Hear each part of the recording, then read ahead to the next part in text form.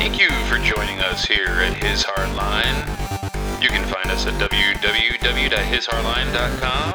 With God at the driver's seat, I am Jason, your co-host. You're listening to 1% or Less with Him. Let's get started. Good evening, ladies and gentlemen. Good evening, good afternoon, good morning, wherever you are in the world.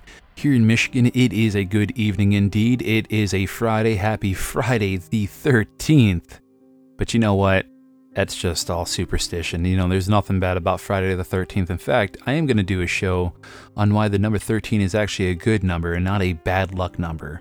And there's reasons why they try to tout that number as a bad number. I got some pretty good solid information on the number 13, but it is not a bad number. So have no fear, this is not a bad luck day. You can go out, live your life, have a good day. I do all the time. I've never had anything bad happen.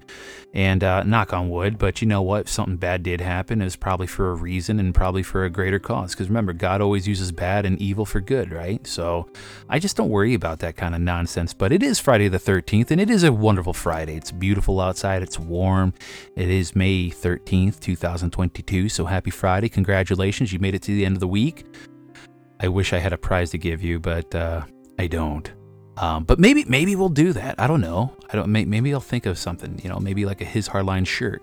Maybe hopefully I can get, my recording back up and going again on Podbean. I'm still waiting for the technical support to kind of fix this issue. So I'm still doing these recordings on GarageBand on my MacBook Air. So it's very frustrating because I can't go live for anybody that wants to listen live. Not that I hit a huge live audience, but when I have interviews and guest speakers that come on, like Donna Brandenburg, who's running for governor in Michigan, I can't, we can't go live. So it's a little bit disappointing. So that's really the ultimate big thing. Otherwise, I would just keep doing the process I'm doing right now. But, as this continues to grow and the engagement of everybody, as you guys, keep referring more friends and family here, I'm having more interactions with people, and I kind of want to start giving away, some free t-shirts here, as we make more and more of them. But anyway, today we're going to be reading out of the book of James, and we're going to be reading chapter 4, verses 1 through 12, and it's called Causes of Division. Where do the wars and where do the conflicts among you come from? Is it not from your passions that make war within your members? You covet but do not possess. You kill and envy but you cannot obtain. You fight and wage war. You do not possess because you do not ask. You ask but do not receive because you ask wrongly, to spend it on your passions. Adulterers, do you not know that to be a lover of the world means enmity with God? Therefore, whoever wants to be a lover of the world makes himself an enemy of God. Or do you suppose that the Scripture speaks without meaning when it says the Spirit that He has made to dwell in us tends toward jealousy?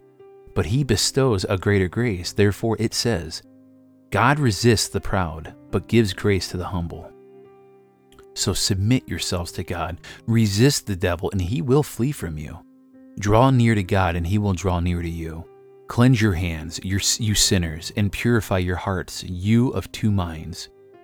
Begin to lament, to mourn, to weep. Let your laughter be turned into mourning, and your joy turned into dejection.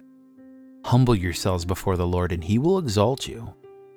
Do not speak evil of one another, brothers. Whoever speaks evil of a brother or judges his brother speaks evil of the law and judges the law. If you judge the law, you are not a doer of the law, but a judge. There is one lawgiver and judge who is able to save or to destroy. Who then are you to judge your neighbor? And that is verses 1 through 12, chapter 4 in the book of James. Now, in this, the concern here is with the origin of conflicts in the Christian community. And these are occasioned by love of the world, which means enmity with God. And further, the conflicts are bound up with the failure to pray properly.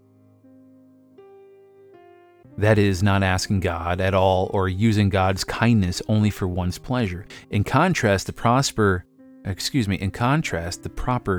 dispositions are submission to God, repentance, humility, and resistance to evil.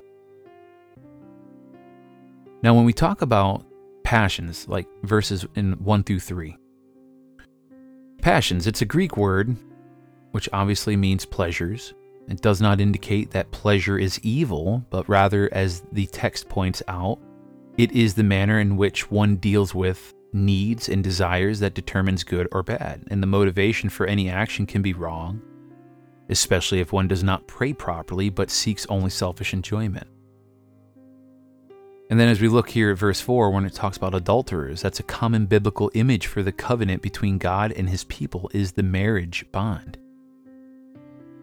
In this image, breaking the covenant with God is likened to the unfaithfulness of adultery.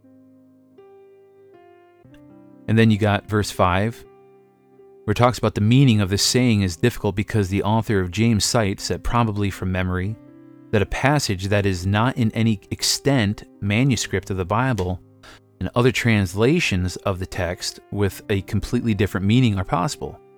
Now, the Spirit that he, being God, made to dwell in us yearns for us in jealousy, or he, meaning God, yearns jealousy for the Spirit that he has made to dwell in us.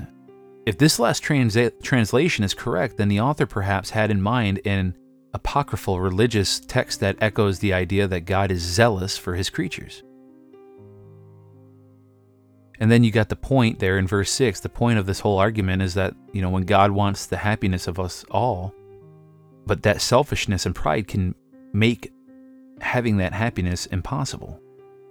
And that's why we need to work with him in humility. That's why we got to humble ourselves. We have to come to him, seek his face, and ask Christ to be in our heart. Otherwise, how do you expect to be happy when you have selfishness and pride within you? Whenever you have Christ in your heart, there is no room for selfishness, pride, and I'm going to add to it, ego. There's no room for any of that.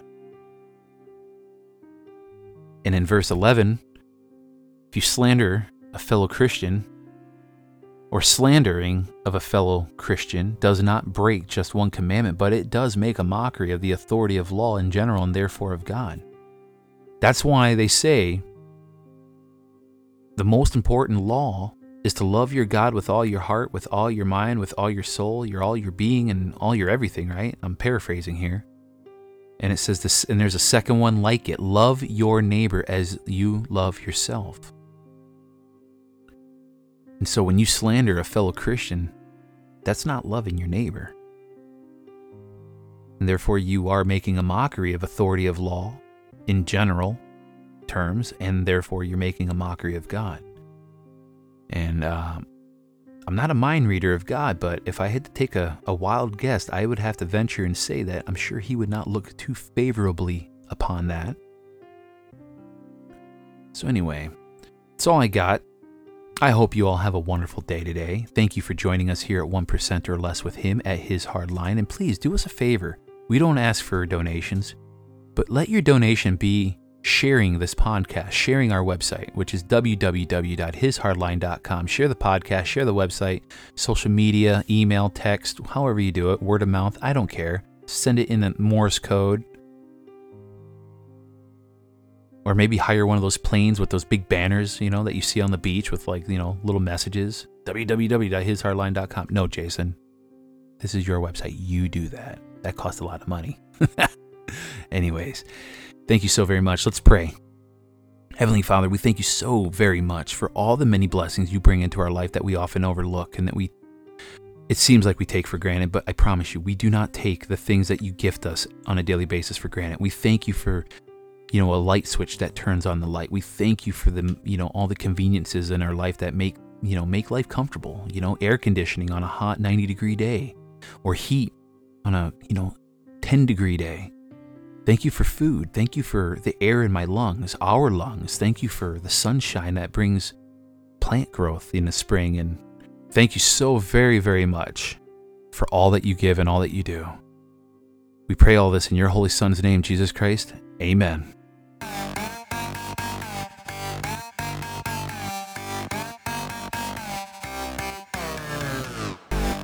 Say thank you again for joining us here at His Hard Line. You just listened to 1% or Less with him. Don't forget you can find us at www.hishardline.com. We look forward to seeing you next time. Have a blessed day.